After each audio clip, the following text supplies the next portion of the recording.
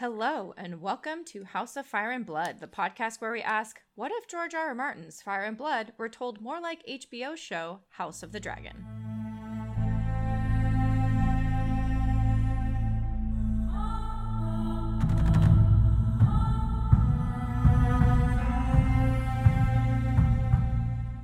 Hello, everyone. My name is Gretchen, and I use they, them pronouns, and I am here with Caroline. Hi, guys. I'm Caroline. I use she, her pronouns.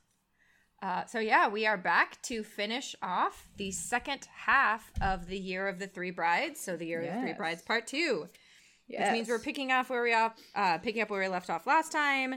On page 132, if you are using the hardcover books, with the paragraph that begins with, of the ceremony itself and the feast and the bedding that followed in due course, we need say little. And ending at the end of the chapter. Yep. And we continue with everything being totally fine and not dramatic and definitely no incest. With regular Targaryen, not incest stuff happening here in this part. Mm-hmm. Look, sometimes you have the urge to marry your sister. Yep. And what are you going to do? You know? I don't know.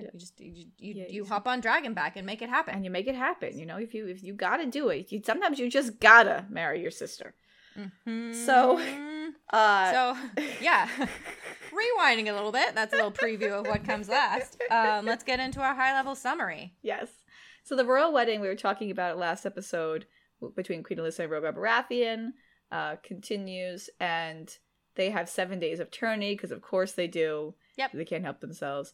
And they actually do something politically important in the middle of this, which is that they decide to pick new Kingsguard by having a tournament. Yep. Yeah. Alyssa wants it to be the tourney. Yeah. Apparently. Which is interesting. And we could get back to, because I have questions about this. But they do this tourney, and they get, because they only had, 2 Kingsguard at this point, so they had to fill 5 slots. Yeah. So they had Sir Giles Morgan, who was the, I believe that was he the leader of the Kingsguard? I feel like I don't remember off the top of my head. And then Sir Joffrey Doggett, the Red Dog. That's so they have 5 slots to fill. Alyssa says it should happen at the tourney, and apparently Jaehaerys is like, yes, but the melee. It should happen in the melee, not the joust. Which is very, if he did this, very Rhaenyra choosing Kristen Cole of him to be like, I want it to be based on the actual fighting skills they need, because not a lot of people are going to attack the king on horseback with a lance, which is, accurate. Yeah, very, I don't know that that's ever happened. Ever. Well, there was that one time in Game of Thrones where Jaime tried to attack Daenerys on horseback with a lance with his one hand. Remember that? Remember the Bad Show? Oh, yeah, you're right. That did. Yeah, like, it's interesting that the thing that probably would never happen in real life happened on the Bad Show. Yeah, that's shocker. Shocker. So they call it the War of the White Cloaks, which is, I don't know, like a really fancy name for dudes smashing each other. Let them have their fancy name. It makes them feel big and special. It's important to them. So they get their 5 Kingsguard, most of whom are not like lords. Most of whom are various small, not small folk, but they're like hedge knights. They're like house fighters of like houses and stuff like that. Sworn swords. Yeah. We get our first mention of Jonquil Dark, my girl. God, I love her. That would be a great cosplay, Jonquil Dark. Yes. Oh my gosh. That would be a great cosplay. Love Jonquil Dark. So Jonquil Dark goes into like the melee and is when she's unmasked. I wouldn't think she's a man because she's wearing armor. And when she's unmasked, she turns out to be Jonquil Dark, a bastard daughter of the Lord of Duskendale. And she'll come. This is her first mention, but she'll come up in the future. We stand her for sure. She's the greatest. Yeah. Wouldn't you know it? The bestest boy king gets the bestest Kingsguard. Yeah, they're the best. They're the greatest. None can compare. None can compare. Nobody's ever had it like them. They were just the first 7 of Jaehaerys was just the best. You could it was rightly said that never did any Targaryen possess a Kingsguard who could equal the boy king's first 7. Wow, man, Jaehaerys just had all the best shit. Because he was so good, Gretchen. You don't understand. Yeah, wouldn't the best king have the best? Even though one of them was like 63, who like honestly seems like a badass. Yeah. I will say nothing poor of Sam Good. Sam Good of Sour Hill. Yes. Even though I am side-eyeing George R. R. Martin there and be like, do you mean Samwell of Hornhill, sir? Oh. Are you saying perhaps he copy-pasted ideas because he ran out of them? Oh, what a weird suggestion. I just really love that instead of Samwell, it's Sam Good. I'm like, okay. It's not well, it's good. It's different. It's different. Sam Good. Samwell. It's different. Anyway. So then the wedding ends, everybody's happy, whatever, and then the next kind of thing is like, hey, the king's 15, almost 16, he's almost at like his majority. We probably gotta like get him married to somebody. You gotta start making babies. Yeah. So this is gonna be the third of the 3 weddings in this chapter. This is where they say mean shit about Rhaena's kids. Yep. They they talk about, because currently Jaehaerys' heirs are Arya and Rhaella.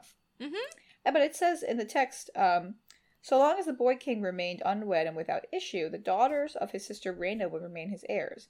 But Arya and Rhaella were still children, and it was felt by many manifestly unfit for the crown. Because they're girls. Excuse me, why? Just because they're girls? Like, what the fuck, bud? We even did this. We did the twin switcheroo to put the better one that would be better as the heir to be older, and put the other one as a septa. So we have even the person that's like outgoing and into dragons here. Like, what? Who's saying she's manifestly unfit? No one is saying this. Right. I mean, that's another one of those where it's like, well, many people said. I'm like, no, you say. You say, sir. You say. Yeah. Many people is you.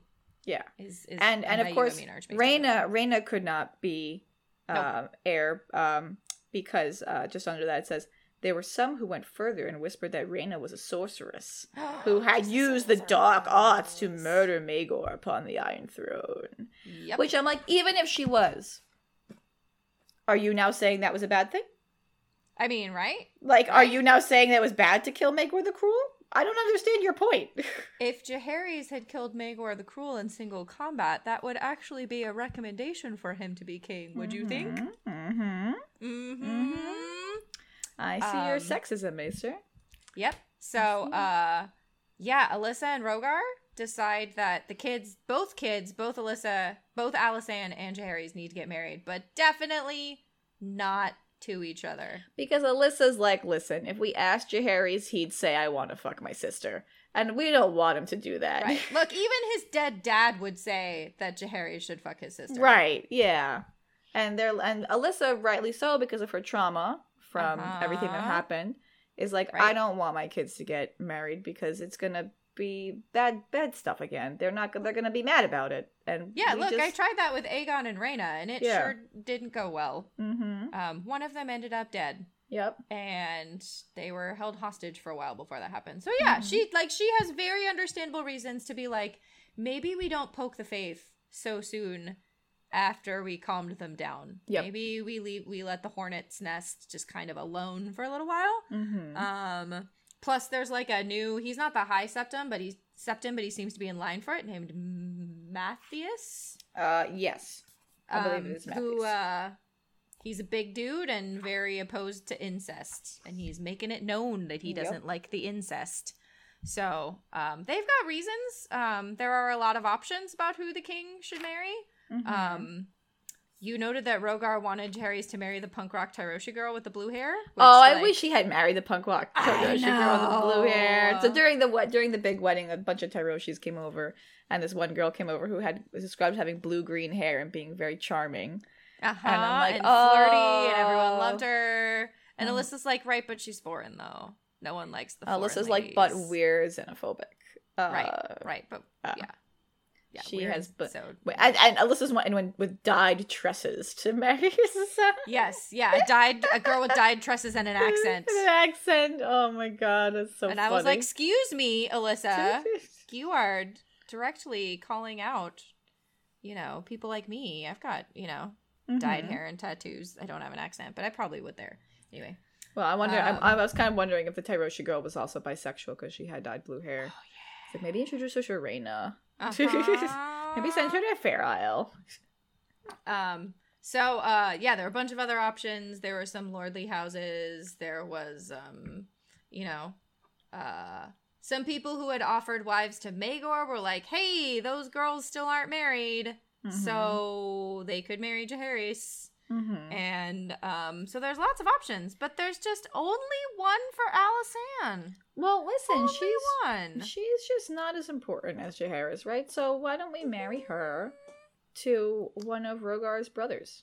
Yeah. Let's just solidify. Let's just knit that family even closer. And listen, if the brother is like in his 20s and Alysanne is like 13, it's okay. Like, that's fine. Yeah, she's flowered. She's ready to be married. It's good. Yeah. What do you want to bet that he sure wouldn't have waited? Yeah, we'll definitely talk about that because I have thoughts about this. Getting some real Tyrion and Sansa vibes out of this situation right now. Yeah, we are. There's an interesting note in the text too that it says Alysanne knew this younger brother and did not like him. Mm-hmm. And I'm wondering if they met during the wedding and like what he did. Because Alysanne seems like Alysanne right now and moving forward is a pretty good judge of character. Yep. You know?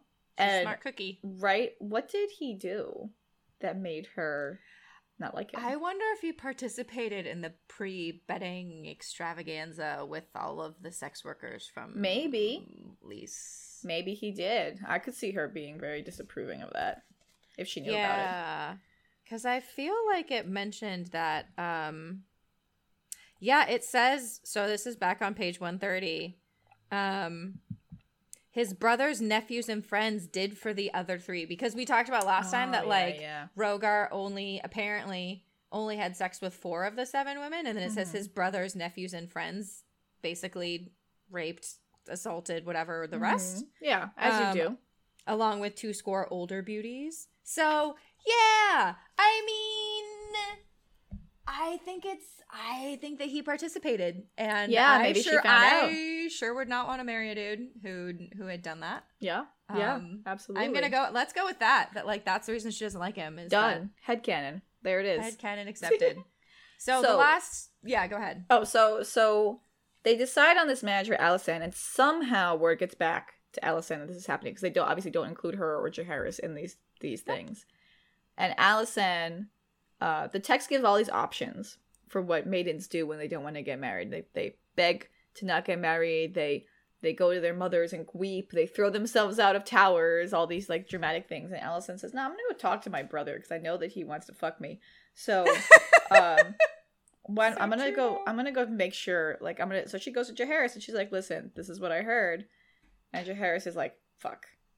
They're probably also making marriage plans for me too. Let's nip this in the bud. Get on your dragon. Let's go." And they go to Dragonstone and they get married.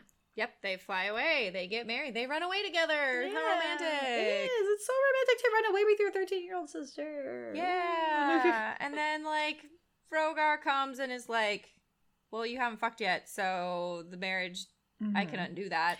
Yeah, because they ask if it's been consummated, and Jaehaerys says, well, given the age, given her age, no. And I do find that really interesting, so we'll bring that back up in the analysis sections. But the Rogar and Alyssa are like, okay, well, Rogar more so is like, all right, well, if you haven't consummated it, then it can be undone, and nobody needs to know about it. We just have to figure out how to undo it. Yep. But Alyssa doesn't say that. Nope. So yeah, they end up, Rogar tries to fight them, and then the Kingsguard are like, no. Yeah. Don't. No dice. So Rogar and Alyssa go back to King's Landing, and interestingly, Jaehaerys and Alysanne spend the rest of the next year on Dragonstone. Apparently he's not needed to make decisions in the capital. They're like, it's super fine that king and the king his is not there. Can just like basically like go in their treehouse and hang out together. They went to their fort. They went to their fort to hang out together, and nothing went wrong in the kingdom without the king there to make choices. That's really interesting to me. It does, yeah. That's interesting. It's an interesting point. I wonder what that means. There's also indication that some lords do go to treat with the king on Dragonstone. Mm-hmm. He hosts them in the room of the painted table, and Alysanne is always with him. Yep. So, he notes, allegedly, Jaehaerys says, Aegon kept no secrets from Visenya and Rhaenys. I keep no secrets from Alicent. And so he's explicitly trying to treat his wife, or is treating his wife, as an equal in the way Aegon treated Visenya and Rhaenys. Right. And I love the idea at the end of this chapter where, like, Rhaegar and Alyssa, or, like, at least Rhaegar at the very least, is, like, trying real hard to keep the wedding secret. Mm-hmm. And, like, believes that he's succeeded by, like, burning all the letters or whatever. And I'm like, okay, but, like, lords are coming to treat with Jaehaerys at Dragonstone. And Alicent's in the room. Like, I don't think the secret is as well kept as you think it is. Yeah. Yeah. Like, if I showed up to treat with the king and, like, his sister was there and he was like, well, I don't keep any secrets from my sister, just like my grandfather didn't keep any secrets from his 2 sister wives. Mm-hmm. I feel like it would not take much to put 2 and 2 together and be like, yes, married. Yes. That is also his sister wife. That is what the Targaryens do. That is what they be doing. Yes. Right? Yeah, no, Rhaegar thinks he's very clever with all of this. Yeah. Mm-hmm. But he thinks he's real smart. So yeah, that's what happened. That's the third wedding. The third wedding is Jaehaerys and Alicent get married secretly. All right. Yeah, what was the Maester thinking? I mean, we've already touched on the whole, like, women can't rule thing. We brought that up in our discussion that, the Arya and Rhaella are unfit. And oh no, what if Rhaena was a sorceress? What if she's a sorceress? She and her mom are fighting. So she must be a sorceress. I can't with the George must be writing this and like giggling to himself as he writes it. He must be. Mm-hmm. And there's so many people out there, I'm sure, that read this at face value and are like, what if she was in the dark arts and she killed me? What if the letter wasn't sorcered? Though no one dared speak of it, it was plain that discord had arisen between the 2 queens, for neither had attended each other's wedding. Oh, spooky, scary ladies. Yeah, Lord Rhaegar and Queen Alyssa feared what might befall the realm should Rhaena become a regent. Not a woman who's powerful, no! Right. And this is clearly because there's something wrong with Rhaena, and not just that these are people who view power differently and believe that they should be the ones with it. Right. This is because Rhaena's a spooky, scary lady. Rhaena would have been such a good queen. Oh my god, she would have. And of course, as we talked about last time, we are definitely getting more of the Targ standing, and the monarchy is real great when a handsome blank slate of a good king does it. Yeah. I like this note you have here about this is important, and this starts here. The romanticizing of the relationship between Jaehaerys and Alicent. Yep. This is tricky for me. Because I love me a romance story. You know this. Yeah. You know this about me. I'm a sucker for that. As soon as you're like, these two are in love, I'm like, they're in love. I very much will buy into that. I'm trying to temper that urge with remembering that he's a high school sophomore or junior, and she is maybe in 8th grade. Yeah, it's not great. Yeah, these are just like teenagers who like, they're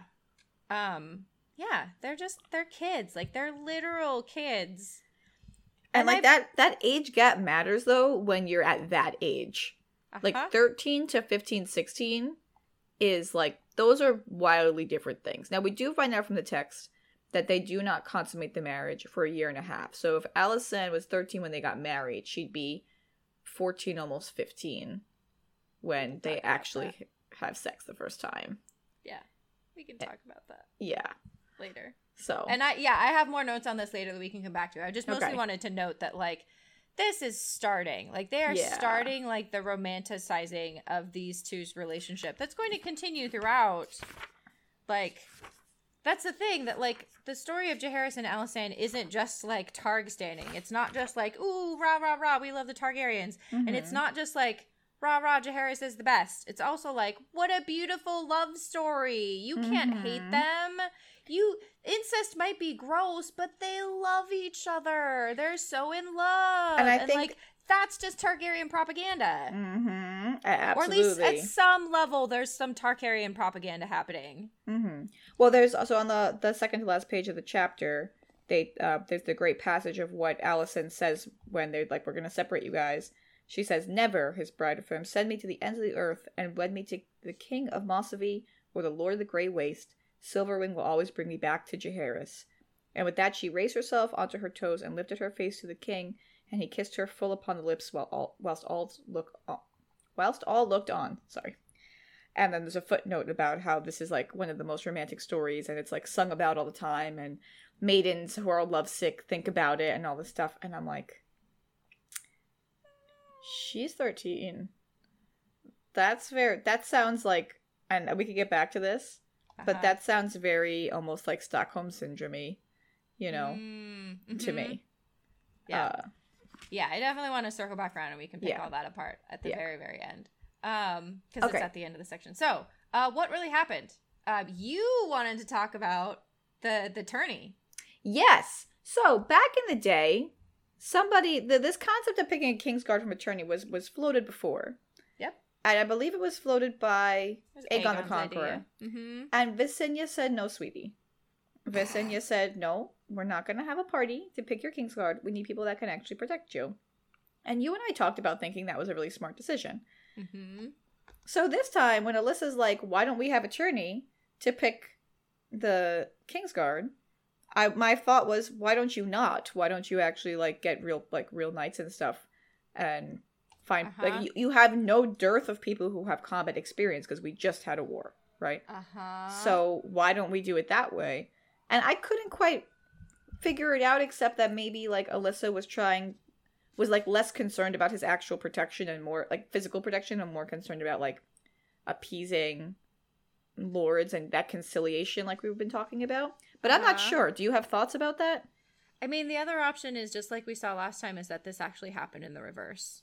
Because Alyssa is the one who says I want the knights protecting my son to be the finest found anywhere in Westeros. Let's have a tourney to choose the Kingsguard. And then it says that King Jaehaerys was the one who said, sagely the young king decreed that his would-be protectors would prove their prowess afoot, not in the joust. But it says that Jaehaerys was like, we can pick them at the tourney, but not from the joust, from the melee. Mm-hmm. And I'm like, maybe this is another one of those situations where the reverse happened. Where which totally makes, that would make more much sense. More sense yeah. That a 16-year-old, that a 15-year-old boy would be like, oh my god, we can pick my Kingsguard from the knights. Holy shit, this would be so cool. They'd be the best knights. They'd be the coolest. And then Alyssa would be like, no, sweetie. We want them to actually have skills that will protect you, so we will pick them from the melee. Good thought, but let's do it slightly differently. Right. So Alyssa's not as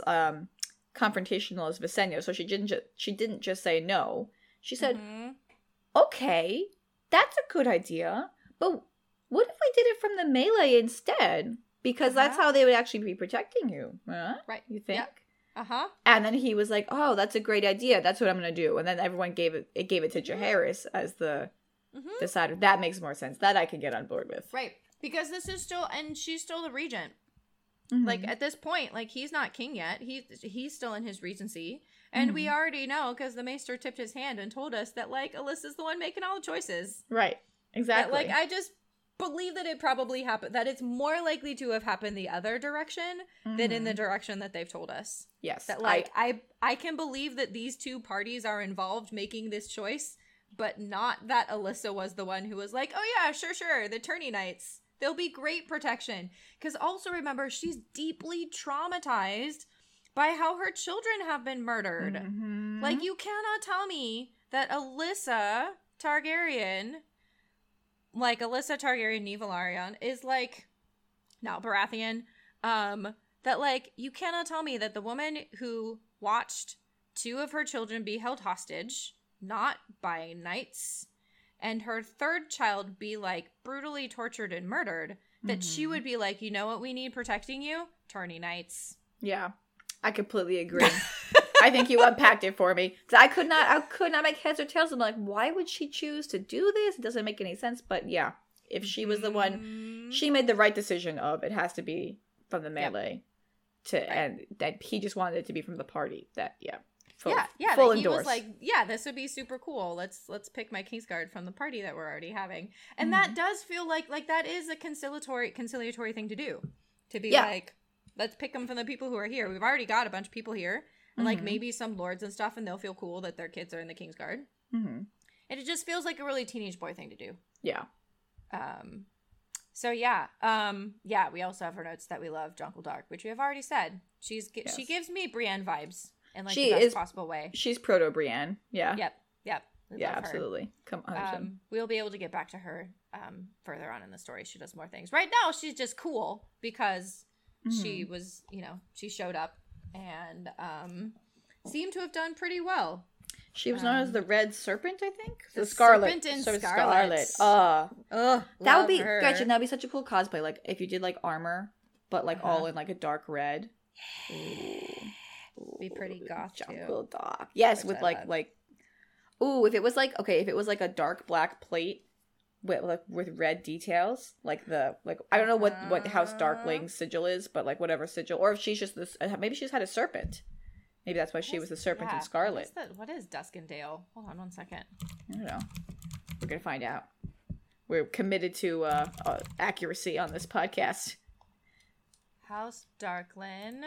All right. You could probably hear my clicking because I have a clicky keyboard.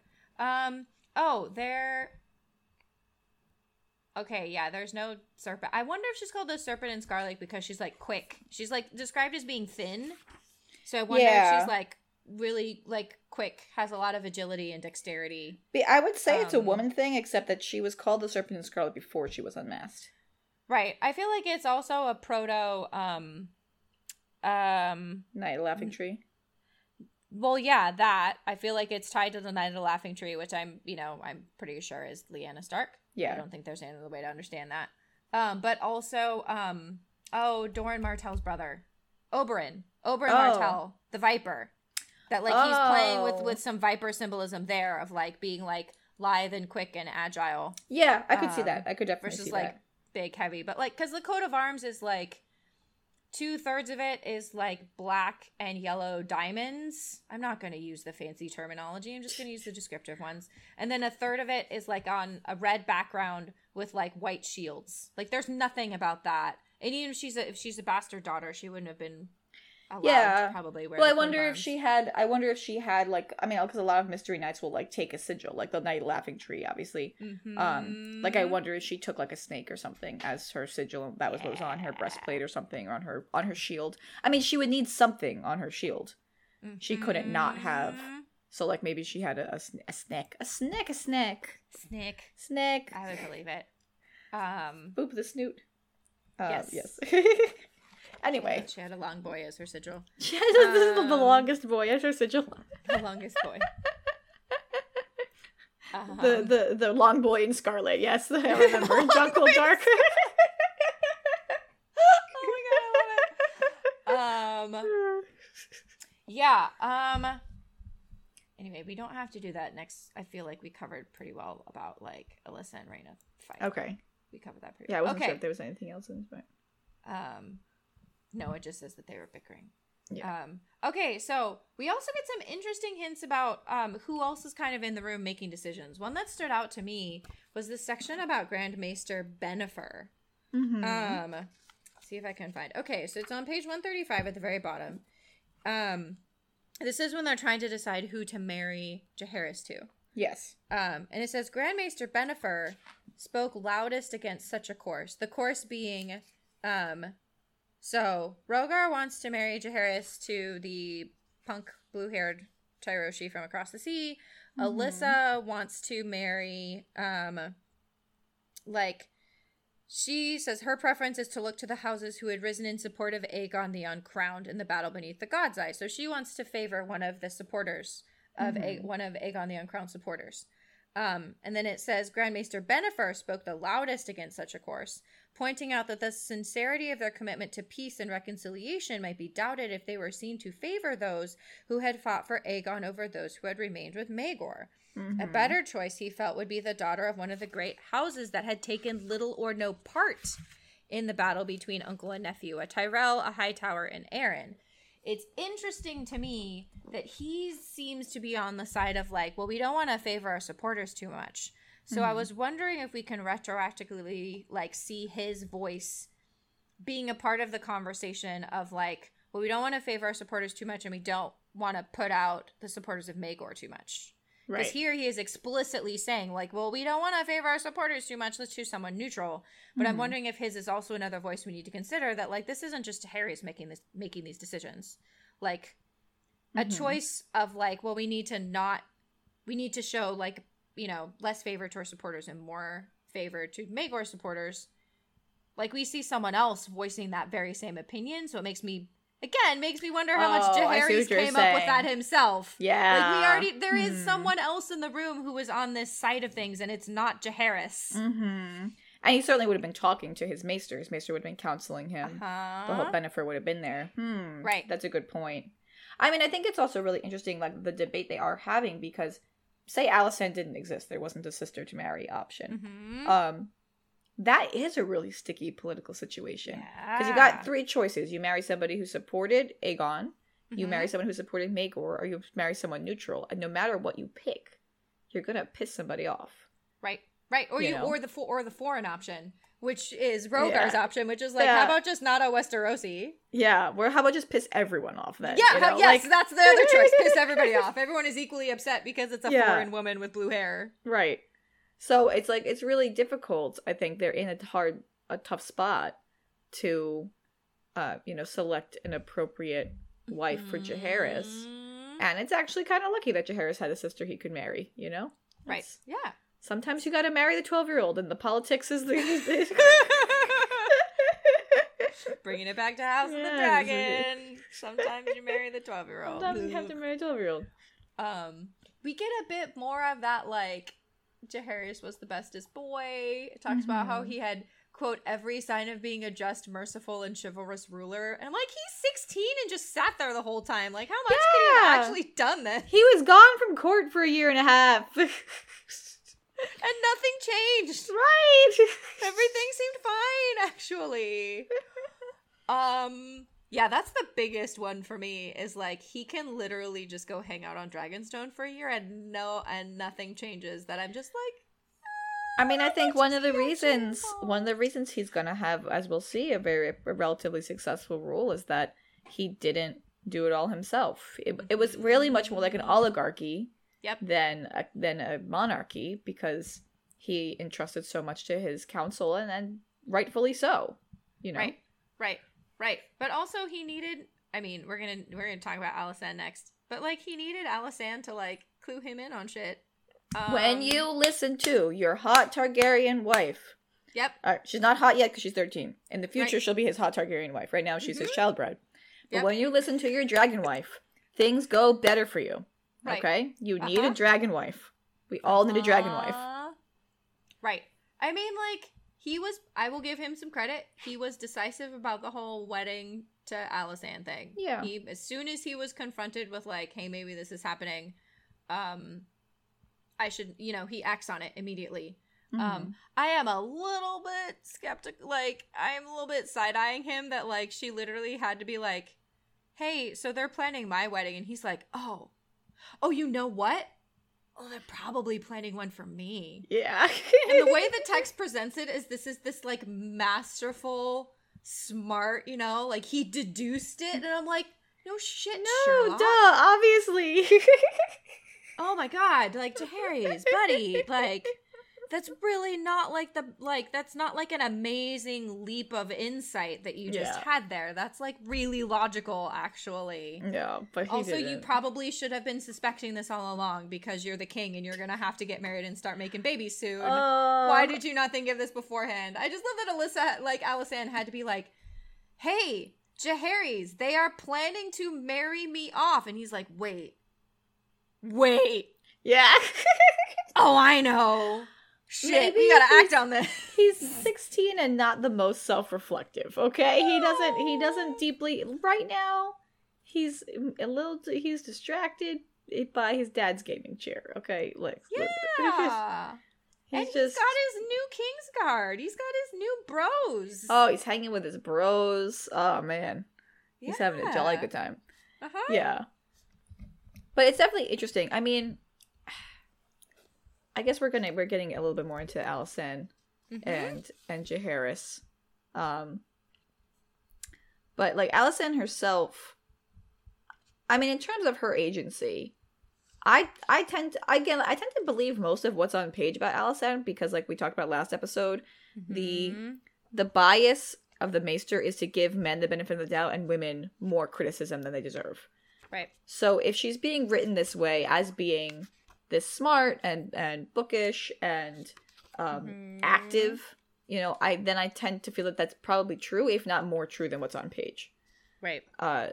So I do think like she found out about it and she was like, my solution is to marry Jaehaerys. So I don't think she didn't want to marry Jaehaerys. Right. It's hard to judge when she's so young. Yeah, because she's 13. Like, she's a big nerd. She just likes to, you know, likes to read books. And if she'd been a boy, definitely would have been sent to the Citadel to forge a maester. You know, like they talk about her like she's just a big nerd. Like, I cannot actually imagine that she's currently even thinking about getting married at this point.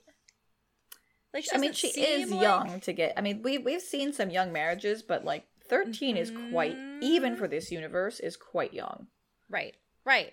I'm trying to think of Targaryens, because we got Aegon and his sisters were all adults by the time they hit Westeros.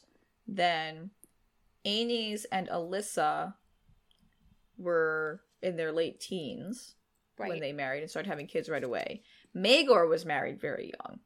Maegor was probably the youngest one. Yeah, he was 13, I think, or 14. Yeah, he was around that age. I think he was 13. Which is like, I think, I don't know. It's still weird. It's still really weird. Well, he was a lusty husband, remember?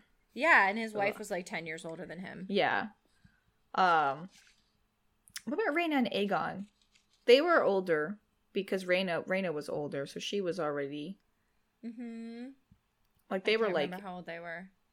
They were like around, Rhaena herself was like 18 or 19 by that point. She wasn't like a child bride, and neither was Aegon.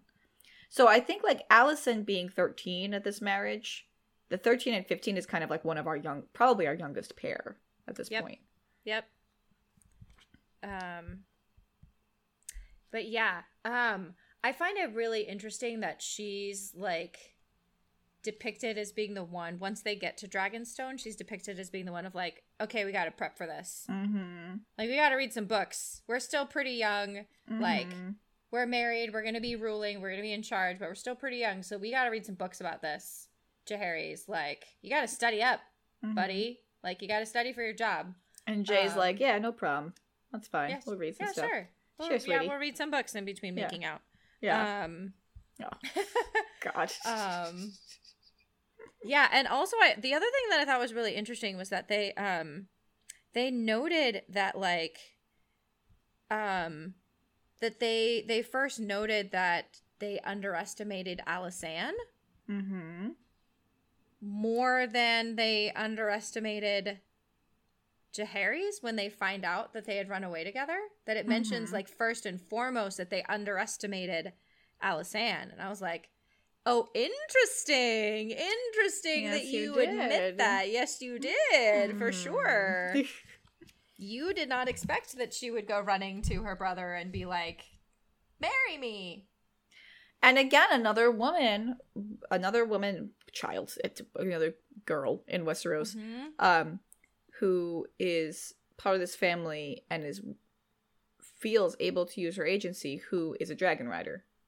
Yep. You know? Yep. I do think that there is this tie between, not always, and we'll see as the story goes on, but this tie between feeling capable of expressing your agency and being a dragon rider in this fantasy setting. Right. You know? Yes, that like instead of like in that list that you described of like what women do when they are forced to get married, like those feels like the kinds of things you do when you don't have power to change the decision. Like, you beg for mercy, you commit suicide, you know, like those are what you do when you can't actually change the outcome. Yeah. But like Alysanne knows that she could change the outcome. Yeah. She can fly away. Yeah. She can say bye and she and her brother can just be like, peace out, yo. We're gonna go get married. Yeah, and that's what they do. It's weird. Yeah. So like the other thing that I found really compelling about this section was that we're starting to see differences of opinion between Alyssa and Rogar that are more than just like that are political decisions but also feel like they don't bode well either for their marriage or for their ability to work together as counselors for the king. That they're actually starting to work at odds with each other by the end of this section. Okay. Because we know that they're motivated by different things. Like, Alyssa is motivated by trauma and anxiety about what happened to Aegon, which is valid. And that influences a lot of her decisions about Alysanne and Jaehaerys. Rogar is motivated when he does not have direct control. He's motivated by thwarted entitlement and a desire for power. So the way that they react to the kids getting married just like embodies that, and also I think shows that they're starting to work at odds against each other but don't realize it yet. Because it says says Rogar, angry at the disrespect he felt the king had shown him, and unaccustomed to defeat, Rogar Baratheon remained determined to find a way to part Jaehaerys and Alysanne. So long as their marriage remained unconsummated, he believed a chance remained. Best then to keep the wedding secret so it might be undone without anyone being the wiser. So he's going, you made a decision without my leave. I'm going to try and undo this. Yes. Queen Alyssa says Queen Alyssa wanted time as well, though for a different reason. What is done, she had said at the gates of Dragonstone, and so she believed. But memories of the bloodshed and chaos that had greeted the marriage of her other son and daughter still haunted her nights, and the Queen Regent was desperate to find some way to ascertain that history would not be repeated. So she's trying to pave the way. She's not trying to end the marriage. She wants to pave the way for the marriage to be accepted by society. She's accepted. They're married. They've made their choices. We can't undo that. But last time, it went real bad. And I don't want the same thing to happen to these kids as happened to my other children. So it seems like she's at the point where she's like, okay, I have to work with them. But like in this year period, while they're like doing their thing in their fort together, like she's trying to pave the way so that their marriage will eventually be accepted and embraced and celebrated rather than treated with scorn and called an abomination. Whereas Rogar's like, oh no, I want this marriage over. He's using this year to try and undo the wedding because he's mad that he wasn't allowed to make a choice. And also, I think mad that he wasn't allowed to, I think part of that is not just feeling thwarted by being the hand of the king and not being allowed in the decision-making process. I think part of it is that he wasn't allowed to marry off Alysanne to his brother. Oh, definitely. That's definitely part of the slight. I mean, the slight is, wow, I heard you wanted to marry me to your brother, and I married my brother instead. Yep. This is how much I don't want to marry your brother. Yeah, I so don't want to marry your brother that I immediately ran away and got married. Oh, that's definitely part of it. But, I mean, I completely see what you're saying, and I think they are working at odds, and I'm beginning to wonder, like, why? Like, why do they have such different opinions about this particular marriage? You know? And I think Rogar is really easy to understand why he's against it. They did it without his permission. It's a slight against him. You know, I'm certain he's also like, you know, no one's going to accept it because it's incest. He has even more of the incest taboo in him because he's, you know, Baratheon has no actual, like, family members that are Targaryen. Alyssa should be against it because of that fear and that trauma. Right. But she's not.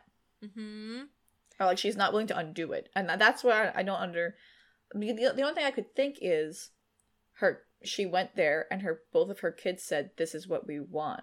We're in love and we want to be together. And she's their mom. And she's thinking, she doesn't want them to be unhappy. Yep. She doesn't want them to be dead, but she also doesn't want them to be unhappy. Right.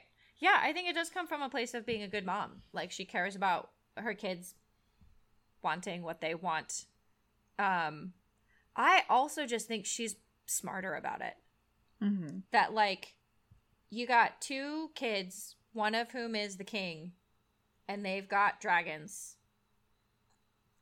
Like, how are we going to separate them? Right. Right. Yes. Like, is it even practical to try and separate them? Like, they're clearly however they feel about each other, they are devoted to each other and want this to happen. I just feel like she looked at it and was like, this is a losing, like, trying to separate them. I mean, I have heard from people who have teenage kids that if you try and tell them don't do the thing, they will, like, do the thing, you know, they will increase the fucking thing. Yeah. And, like, I can imagine her just being like, look, I don't think we can actually do this. Like, I don't think it's possible to actually separate them. Yeah. And trying to do so would probably cause more harm and damage and disruption than maybe we can work with it and maybe we can soothe. Yeah. All of the, maybe we can soothe all of the hurt feelings and the ruffled feelings about it. And also the fear, I think, of alienating her children from her, because she's already lost 2 kids. Raina's alienated from her at this point. And it's like, these are the last 2, and I have a good relationship with them, you know? Right. Oh my gosh. Yeah. Okay. I like that, because that works so well with what we're saying that we're seeing with Raina, with Raina and Alyssa, that like Raina wanted to do her own thing, and it seems like that has created tension with her and Alyssa, because Alyssa was unsupportive in the same way that we saw with Alicent and Rhaenyra. That I can definitely see what you're saying, that Alyssa's like, oh, I tried that. I've tried opposing what my children want when I think that I have a better idea of, when I think I have an idea of what's better for them. And it ruined my relationship with my older daughter. Yeah. So maybe I should let them have their way, and we can at least still have a relationship. Yeah. And instead of trying to fix them, I'll try and fix the country. I'll try to fix Westeros. It'll be fine. It'll be fine. We'll make it work, okay? Listen. We have enough dragons to make this work. Yeah. Yeah. Because I could see that, yeah. So yeah, I just think Alyssa, because she had different motivations, saw it differently, and I just think that Rogar is too much of a toxically masculine man to Rogar is he's got that one-track mind. He's like got that, what's that word? Mono, oh gosh. It means like you can only see one thing. I can't remember the fancy word for it. Okay. But I'll eventually come up with it and I'll let you know. It's something about, it has the word scope in it, but it's not monoscope. Oh, myopic. Myopic, boom. Got it. SAT word, myopic. Yeah. He's got that problem here. He's very myopic about this, because he's just like, my respect has been infringed upon. You've disrespected me. But look at how big my penis is. You can't do this, And he's he's a great character example of the combination of the personal and political, where nothing is not personal to him. Every political thing is personal to Rogar Baratheon. Yep. And he can't abide someone not listening to him, and he can't abide the idea of someone not wanting to listen to him. Right. Yeah, he busts in there and is like, I'm the hand of the king. You should listen to me. And the King's Guard are like, we're the King's Guard, buddy, not the Hand's Guard. Yeah. Right. Yeah, the one person who you can't actually use that with is the person you're fighting against. Like, you might be the hand of the king, but he's the king, and we serve him, so like, what are you doing here, buddy? Yeah. But that just says so much about Rogar, that's his attitude, is like to bust and be like, I'm the hand of the king, you should do what I say. And it works everywhere but with Jaehaerys. Very Otto Hightower of him to bust in the room and say, this is what's happening. Yep. Do you think that someone other than a servant told Alysanne about the betrothal? I don't know. I kind of like the idea that it was a servant. And I kind of like the idea, like, that the servant told her thinking it was good news.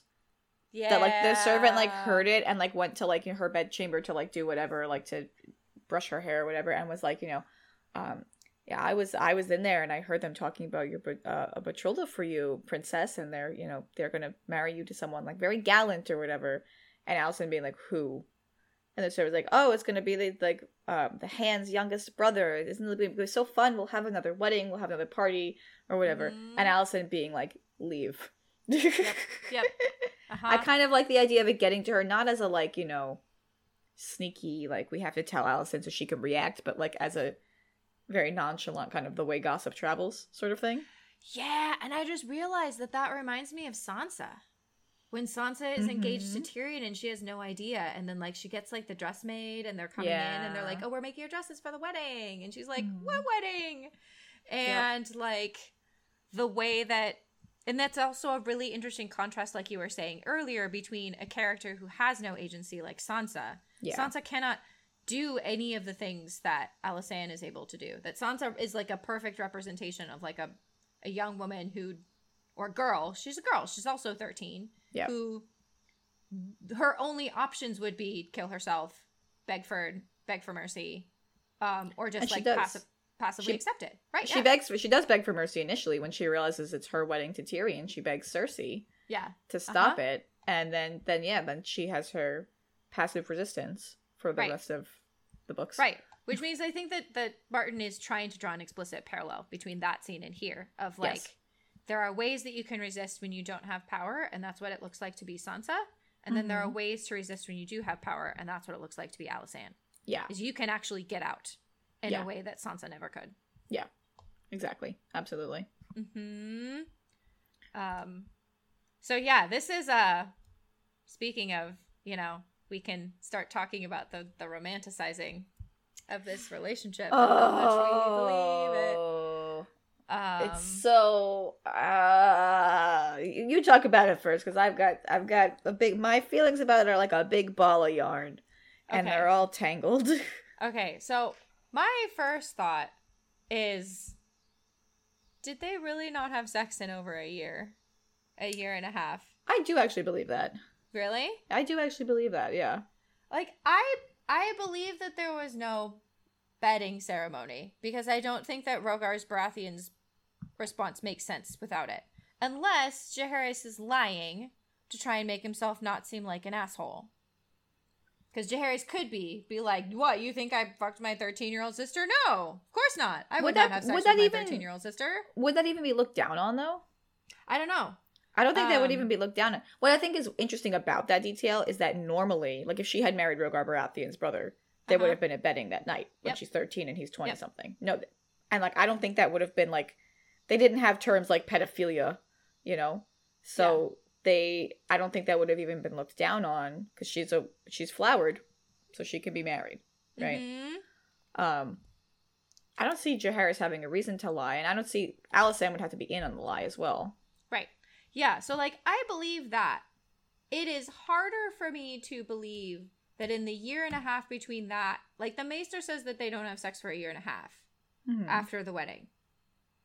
I find that a little bit harder to believe, mostly because they're both horny teenagers. And I find it difficult to believe that a couple of horny teenagers didn't have sex when they're literally by themselves. You know, hanging out in their just like dragon fort together.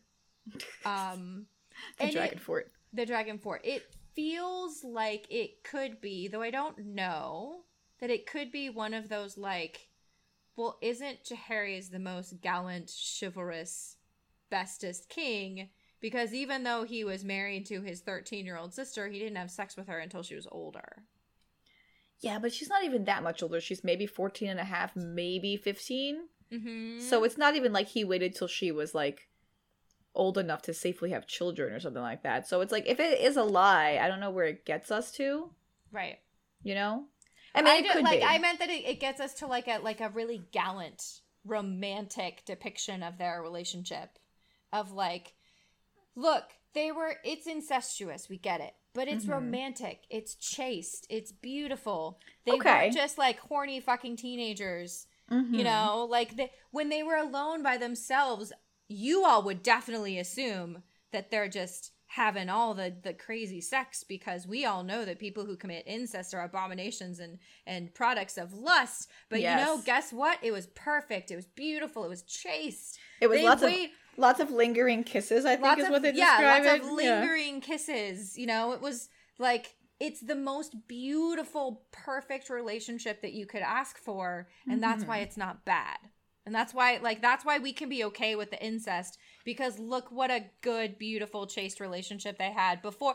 But while their marriage was a secret, they didn't just like, you know, they also didn't have sex because then, you know, they were waiting until they got to, show up in front of everyone and have an official wedding and an official, big grand wedding. Like, they didn't have sex before the official wedding that everyone considered the real wedding. Right. Like, I'm just skeptical because I'm like, it's a couple of horny teenagers, and it feels like it really serves the idea that, like, incest is okay when Jaehaerys and Alysanne do it because they're also, like, perfect and beautiful and romantic and do it in the best possible way.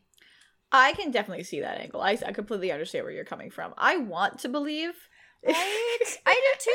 I want to believe idea that Jaehaerys was the kind of boy who was like, she's only 13. I probably shouldn't have sex with her. I just really want Jaehaerys to be the kind of person who doesn't sexually assault his sister. Yes. That's what I want. Yeah. I want it to be like even putting the age thing aside, like I want it to be that Alysanne was like, I'm not ready.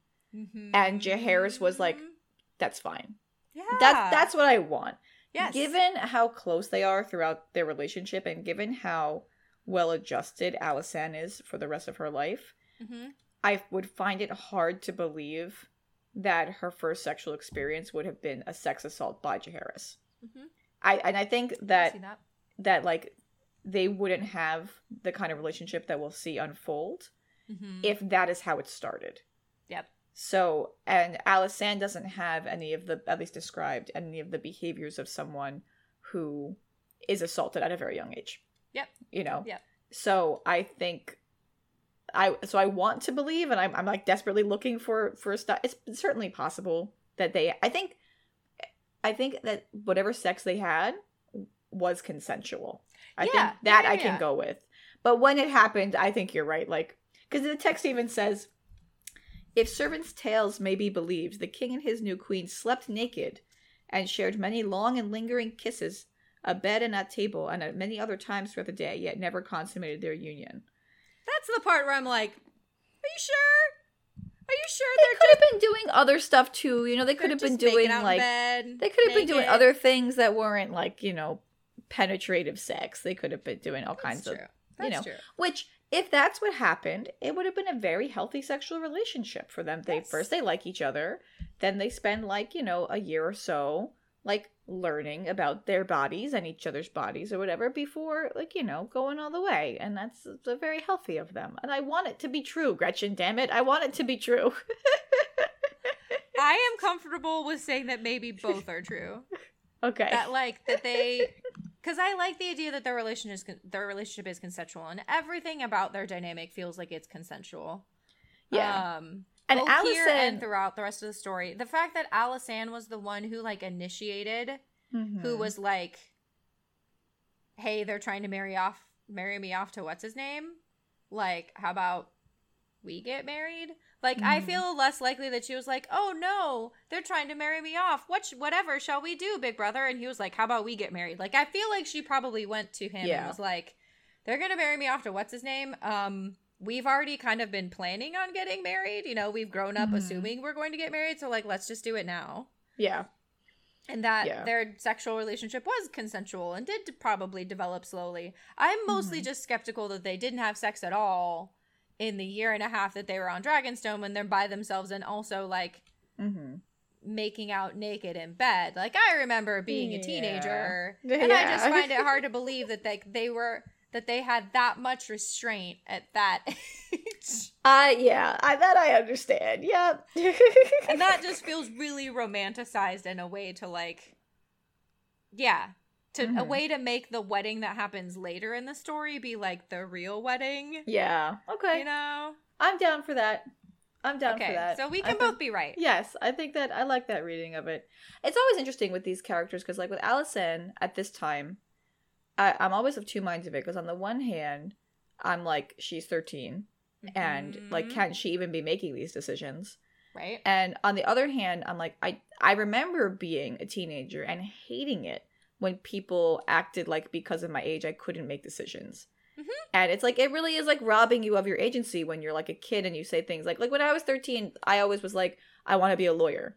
And people were oh, you'll go to school and you'll figure out what you want to do or whatever. And I hated being told that I was wrong about myself.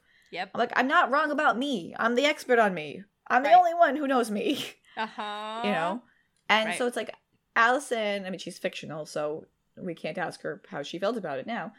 But I feel like saying she couldn't make these decisions or she wasn't the one making decisions or whatever is like robbing her of her agency. Mm-hmm. Balancing that with the fact that she was 13 at the time and her sexual partner was a few years older than her. Right. It's that's why it's complicated. I always go back and forth on it. Right. And also, like, unlike Sansa, she does have agency in this patriarchal system because she's a dragon rider. Right. So she has more, when we're talking about Sansa, then, like, yeah, she's, you know, she might want things, but is she capable of actually enacting those choices? Probably not, because under patriarchy, like, she's trapped. She has no power. Right. So, like, her getting married to Tyrion is not something she has any agency about. Right. But that's different for Alysanne. Alysanne marrying Jaehaerys is entirely a product of her agency. Because she could have done literally anything else when she found out that that they were going to engage her to Rogar's younger brother. She could have done literally anything else. But what she decides to do is go tell her brother, and then they go get married. That's clearly what she wanted.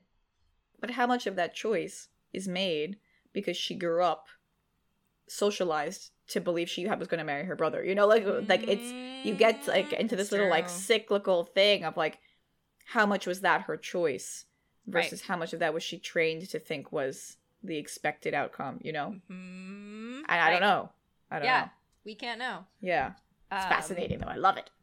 But yeah, so like, I do think that like there is some romanticization happening with like their sexual dynamic. And, you know, you talked earlier about like Alysanne's big speech about never being separated. And I'm like, how did you really say that? That There's feels like the kind of thing that goes in a song, you know, when you talk about how romantic. Yeah, there's a citation for how this all got written down.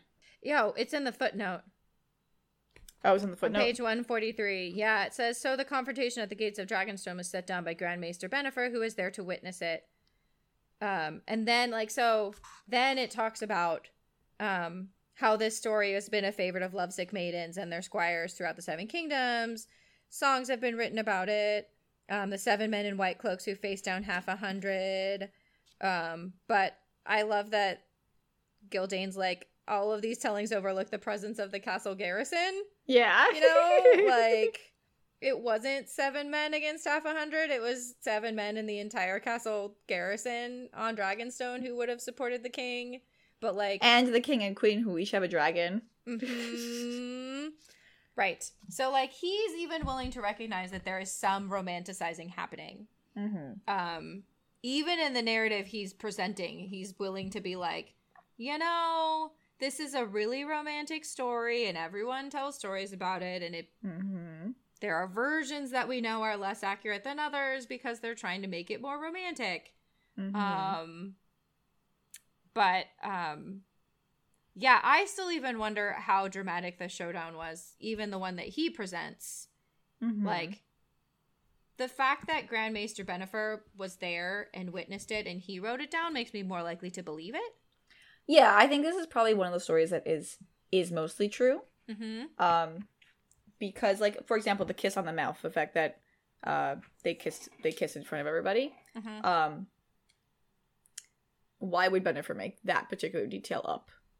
Right. You know, like maybe he like elaborated on the speech a little bit from Alysanne. Maybe he made it sound a little bit less like a 13-year-old and more like an adult kind of thing. But also Alysanne was very well read, and you know, was like a nerdy little kid, and she could have very easily been over dramatic and given a little like lovesick speech kind of thing. So I don't know. I tend to give it more credence because of the fact that we know the witness who was there, and he had means to write it down shortly thereafter. You know? I also believe that this is one of the first times that we've actually heard words that Jaehaerys spoke. When he's talking to when he's talking to the Septon Matthias, and he's like, what does he say? Hold your tongue, fat man. If another word passes your lips, I will have them sewn shut. I was like, that's such a 15-year-old boy thing to say. Yep. He's such a teenager in that moment that I'm like, I believe Jaehaerys said that. He's a teenager. Of course you do. He's a teenage king. Like, that's the kind of shit Joffrey would say. Absolutely. You know? Like, yeah. That is very much so. So this was one of the first times where I'm like, oh yeah, I believe Jaehaerys said that. Absolutely believe Jaehaerys said that. As is. Makes so much sense for him. This is also our first footnote. It is interesting that we're like 140 pages in and we get a footnote. I think we get more as the text definitely goes are on. more. Yeah, the text gets kind of footnote heavy later. I'm just flipping through now and I just saw 3 more. Yeah, but it was like mildly jarring to be like, oh yeah, this has footnotes. Yeah. Because we're like almost 150 pages in and we haven't seen a footnote. So I think to kind of wrap things up, we've got some like a little bit of theme talk and then some. I just want to briefly mention like all of the women that who get shafted in the way that they're talked about, who are recommended as brides for Jaehaerys. Poor Eleanor Costain. Leave Eleanor Costain alone. Leave Eleanor alone. She has been through so much, okay? Like, whoever recommended her needs to. She killed Maegor for us to send her home, give her some money. There's also in this chapter, if you have the book, there's a beautiful 2-page spread. Yeah. That I guess is supposed to be the wedding on Dragonstone between Jaehaerys and Alysanne. I didn't realize that, but Alysanne looks like a straight up adult. Oh my god, yeah, she does not look like a 13-year-old. No, that's not 13-year-olds don't look like that. Right. But it's a really cool picture. Yes. Oh, yeah, because, like, can you see her tits? Yeah. That she has. I mean, she has cleavage. There are some 13-year-olds who look like that, but not a lot of them. Yeah, not a lot of them. And the text had actually said that, like, a little bit earlier that, like, she was not. She's slender. She's like she's small. Still pretty slender and flat. Yeah. Kind of like childlike, even at 13. That I'm like, that sure doesn't. That sure does not look like it. Mm-hmm. They are also both as tall as the Septon. Which, like, again, I can believe that Jaehaerys might be that tall. 15-year-old boys can grow that quickly. Yeah. I don't know that I believe that. No, they're tall. Again, she had been described as being small. Yeah, like she short was, specifically. And slender. Yeah. And she does not look like a short and slender 13-year-old. No, she does not. YOLO, whatever. Sometimes you child bride your sister. Liberties taken with the illustrations. There are some other illustrations in this book that I'm like, I think you just wanted her to look sexy. Yeah. Exactly.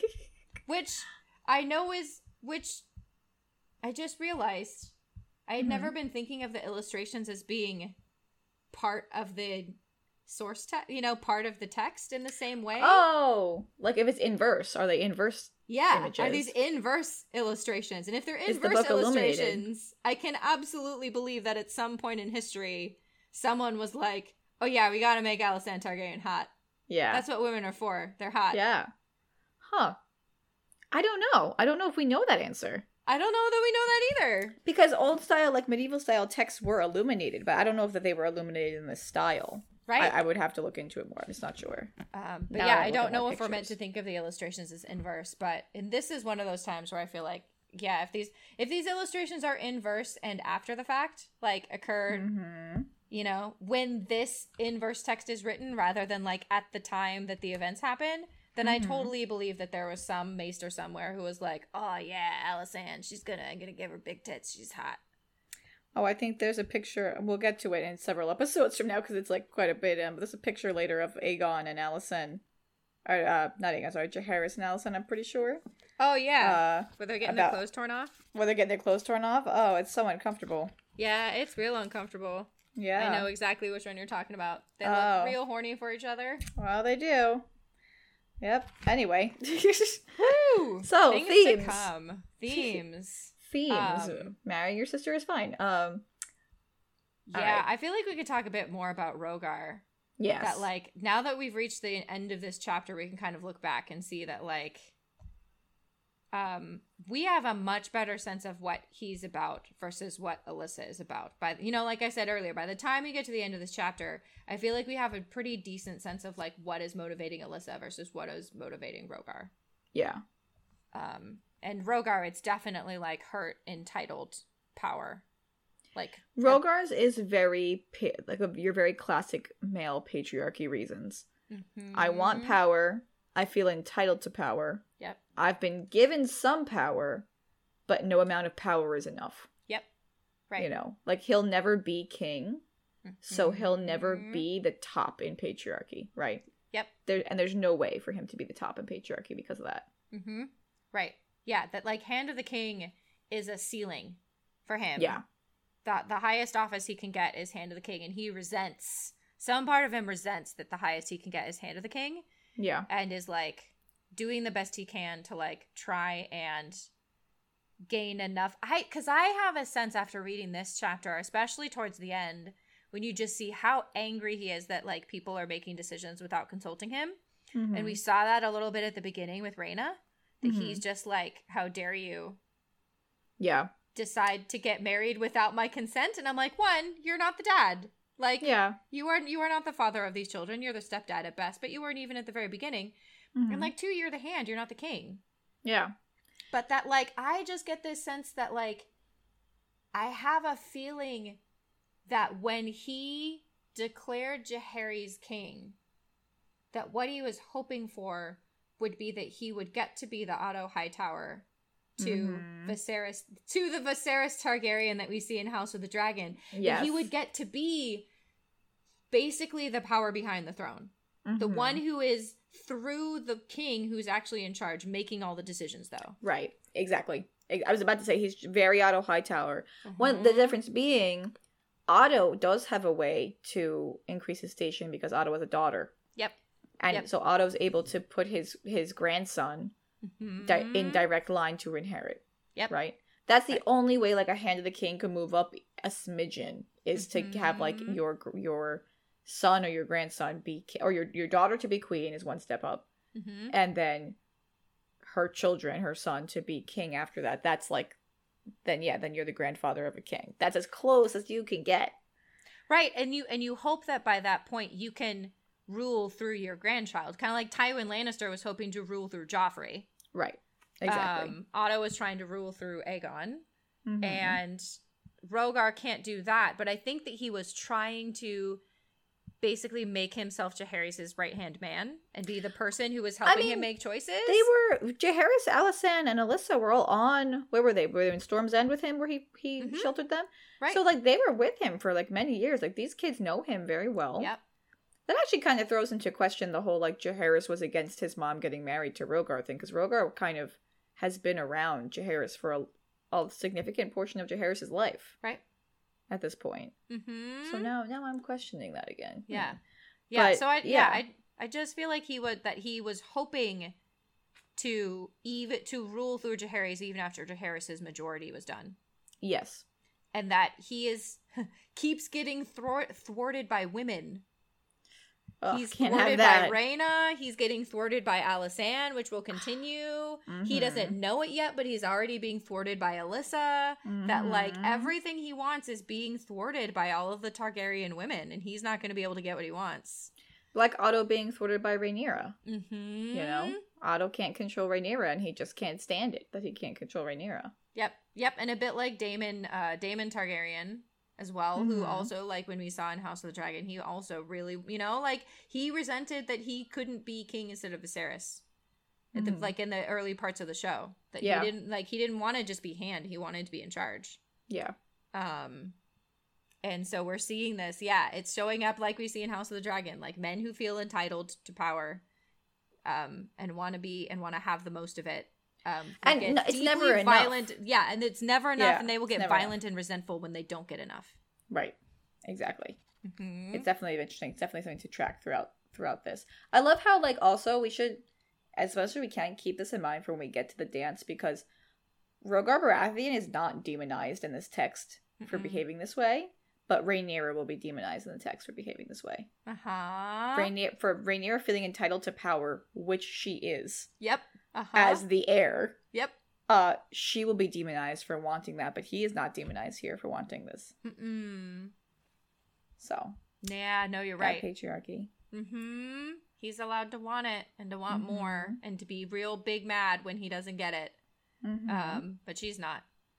I also think so. You have another theme here of conciliation, and I also want to hit back on my overarching theme of disempowering women. Yep. But we can talk about conciliation first, because we sort of started talking about this a bit with, like, how the tourney was placating the small folk, how important the wedding was to all of these people. Yep. And this is part of conciliation, but also a big part of power and what the meaning of power is. And showing it. Yep. You know, showing it off to everybody. Yes. Yeah. Yeah. And this is the section where we get to explicitly see that, like, not only are the small folks entertained, but, like, it makes a lot of money for the capital. Like, there are so many ways in which the wedding and the tourney was a really smart political move at the very beginning of this reign. It makes everyone happy, and I think we will probably start to see in which it was smart also to pave the way for Alysanne and Jaehaerys, in that people are already kind of feeling less heated. Feeling, you know, more like rah rah, we love the monarchy, it's great. Yeah. Look, it's super fancy and cool, and they throw cool parties. And that's going to make things easier, I think, to throw in the incest and have people be more okay with it.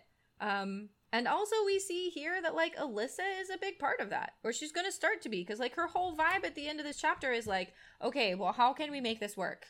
How can we make sure that everyone is okay with the kid's decision to get married? So we're continuing to see that she is also a strong motivating force in the conciliatory efforts. Yes.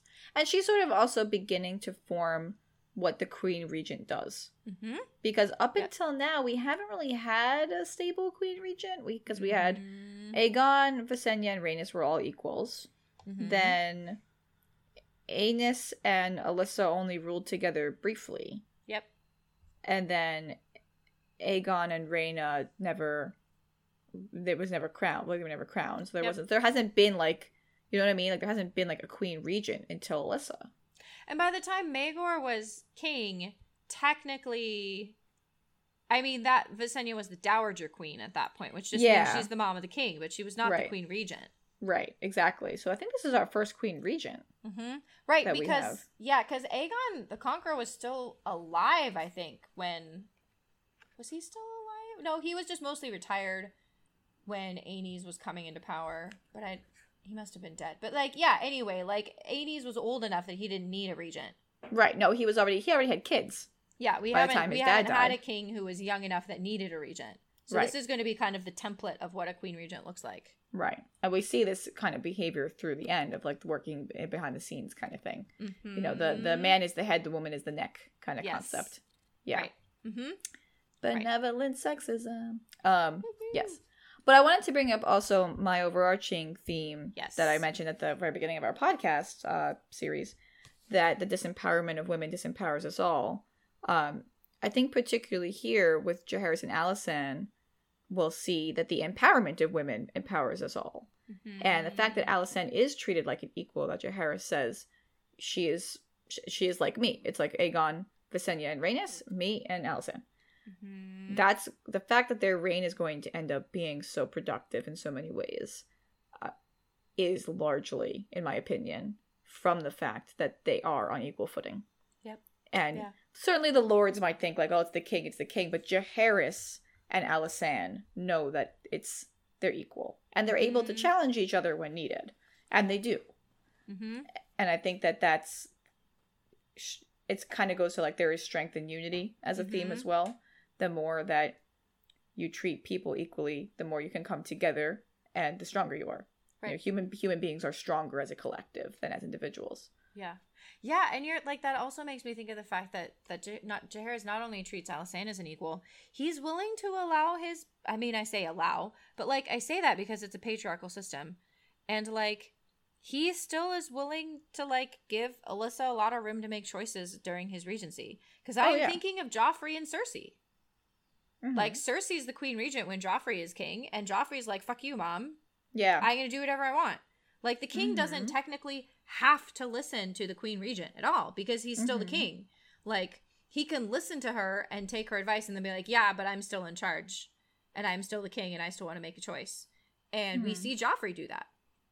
Yeah. But, like, Cersei tries to wield power through Joffrey, and Joffrey's just like, fuck no. I am already, like, you may be the queen regent, but, like, I'm already the king, and I'm going to treat myself like I'm the king. And Cersei still makes choices, but Joffrey defies her as king quite a bit. Well, I think also that by the time we get to A Song of Ice and Fire proper, the misogyny in this patriarchy, which has always existed, has like doubled or tripled by the reign of Robert Baratheon. I mean, the insanely sexist things that we hear about happening during Robert's reign. And I mean, even the entire premise, like that Lyanna Stark was like stolen and he had to like go like avenge her. Like the whole concept is rooted in sexism and misogyny, and thinking of women as objects and thinking of a woman as yours that was taken from you, you know, that kind of thing. So I mean, Cersei's functioning within an even more toxic patriarchy than Alysanne or Alyssa or Jaehaerys ever were. Right. And I was trying to bolster your point that like even at this point, things have not gotten so bad that the Queen Regent can be defied in the way that we see with Joffrey. Like she is still able to wield direct power, and that is for the benefit of the kingdom for everyone involved. If Alyssa were not making these decisions, I feel like we would see a very different thing happening in these couple years of Regency. Well, I think Rhaegar Baratheon, when he confronted the kids on Dragonstone, probably would have started fighting. Yeah. He probably would have been like, attack. Like, take them by force. Yeah, we'll see how this goes. It would have been bloody, because he would have been like, how dare you say my penis is small? Fight, you know? And Alyssa was the one that stopped that. Yep. Alyssa was the one that said, it's good, we're all good, everything's fine. I'm thinking of that scene with, in House of the Dragon, where Otto comes to confront Daemon on the bridge, and they're both just like, my dick's bigger. Oh no, my dick's bigger. And Rhaenyra's like, put your dicks away, boys. Put your dicks away. Just come on, calm down. Put your dicks away. We don't have to fight here. And that's basically what Alyssa does. Alyssa steps in and is like, all right, put your dicks away, boys. We're fine. This doesn't have to end in bloodshed. Well, this is one of the criticisms, actually, of House of the Dragon that I think Musa brought up in one of our episodes, but it came up a couple of times, that the show House of the Dragon seems to have an aversion to women fighting or to women choosing violence. And I still don't know if that's a feature or a bug.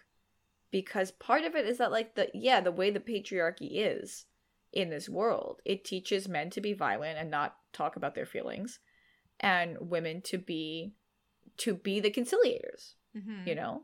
And I think I tend to think that's more a feature than a bug, but it does also end up, it leads to this pattern of where, like, all the women are kind of acting the same.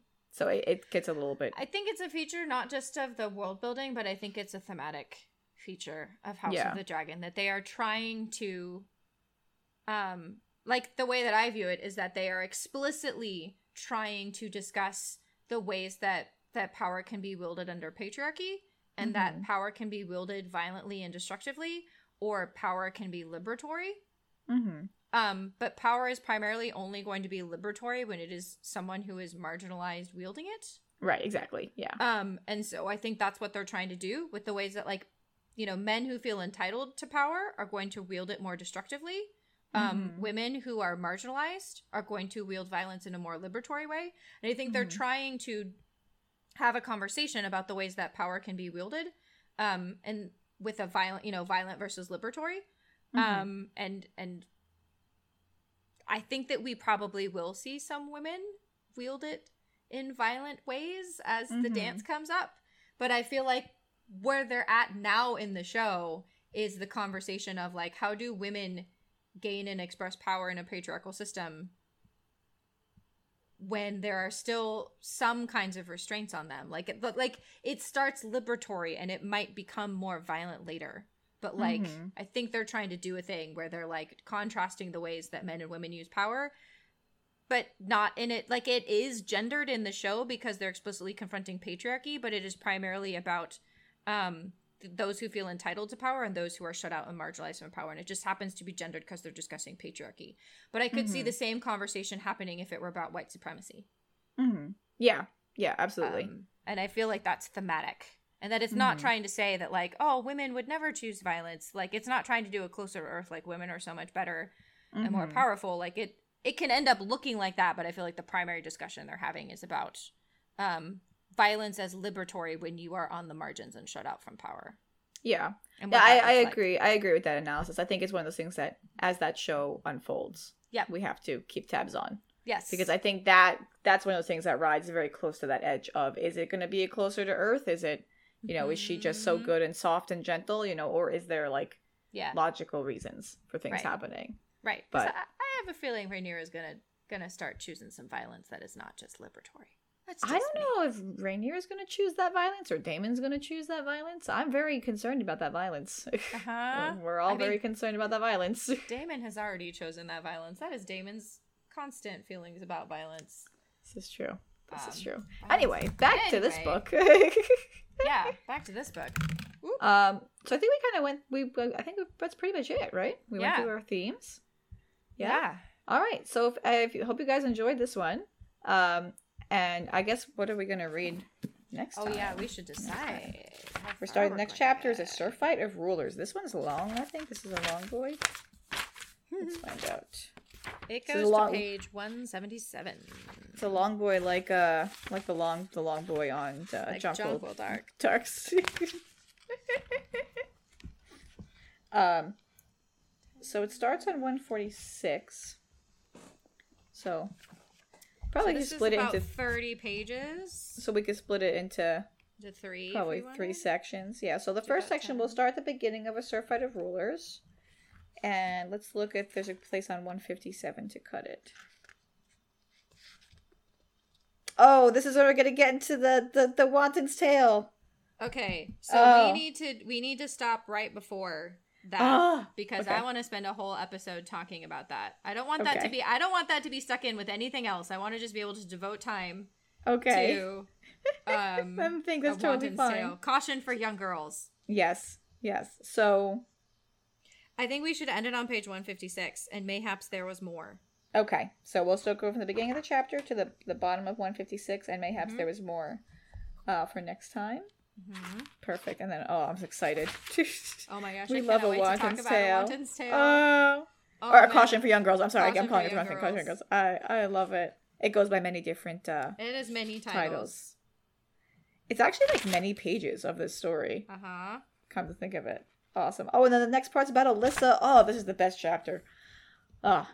Anyway, okay, so if you guys want to email us or have any feedback, questions, want to be on the podcast, our email is houseoffireandbloodpodcast@gmail.com, and it's all one word, all written out. And our Instagram is the same thing, House of Fire and Blood Podcast on Instagram. You can follow us there. And until next time, remember, if you and your mom aren't talking, it's definitely because you're a sorceress. No other reason. It's the only reason you would be fighting with your mom. Yep. And also, on the topic of moms, since that seems to be what we're doing this chapter, if your mom wants to marry you off to her husband's younger brother, just marry your own brother. Yeah, that seems fine. It's the most reasonable reaction. Very reasonable. Very good. All right. Thank you guys so much for joining us. We'll talk to you next time. Bye, everybody. Bye.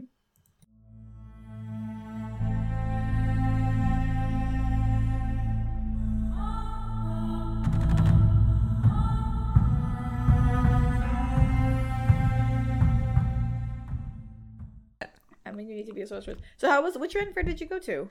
Bristol. The Bristol Renaissance Festival. It's in Bristol, Wisconsin.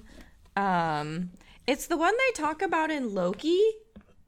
Okay. Episode 2 of Loki, they're like, we're gonna go to a Renaissance Festival. It's in Oshkosh, Wisconsin. And I was like, that's Bristol. I've been there. It's like a permanent settlement. Like I learned that most of them are. I thought that was unique to the Maryland Renaissance Festival, and then I went to the PA one, and that's also true there. Yeah. I'm going to the New York one this year for the first time, and apparently that's also true there. So I think that's just a feature of Renaissance fairs. Right. I'm more used to the like pop-up tent ones that are, just like you find like a field in the city and you put your booths and stuff. So yeah, Bristol is like the one that I've been to that's like the big permanent settlement kind. But yeah, there were like 7 of us. There were 7 of you. Did you go on the 7th day of the 7th year, the seventh month?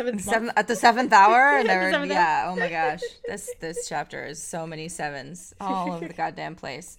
One left partway through the day, so he must have been the stranger. He left. He was not having fun. Oh, that's funny.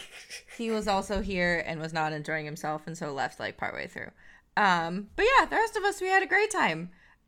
We went shopping. I bought like a silver ring that's got like the Eye of Horus on it with like a little gemstone in it. Ooh, I love. They always sell great jewelry at Ren fairs. Yeah, I was so tempted by this pair of. It looked like a dagger, and you pulled it out, and it was a pair of scissors. Oh, that's cool. I was so tempted by it, but I didn't end up getting it.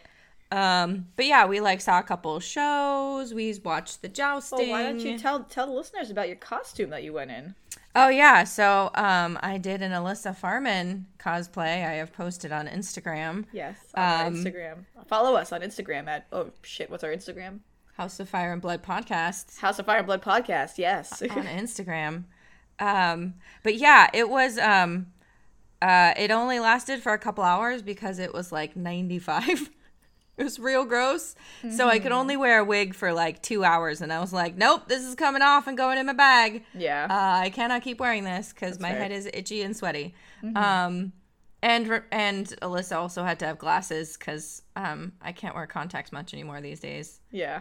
Because my eyes are too dry. But yeah, I found this like really cool brocade, like thick, stiff, like the kind of brocade they make like men's vests out of. And it was in blue and gold, and the Farman house colors are blue and gold and yellow. Yes, blue, gold, red. So I had like a red sash, and I wore a sword. It looked awesome. I loved it. Yeah. I thought it was great. Yeah. I had when my mom died, she had a bunch of wigs from when she had cancer, so I turned one of them into an Alyssa Farman wig. Hey, you use what you got. Right? And yeah, like, no one got it. That's okay. I didn't wear it for anyone to get it. I wore it for myself. No, it's for you. I mean, we got it. I got it. And the House of Fire and Blood community will get it. Yeah, you'll get it when you see it. That's awesome. And at some point soon, I should post my Reyna cosplays, because I did do a Reyna cosplay like 3 or 4 years ago. Yeah. So now I've done both. I gotta post my tree. I gotta do that. So I have those pictures on the Facebook back in the day. I know. Back in the day. Pull them off of Facebook and put them on the Instagram now that I know how to do Instagram. These crazy kids and their social medias. What the kids are doing these days.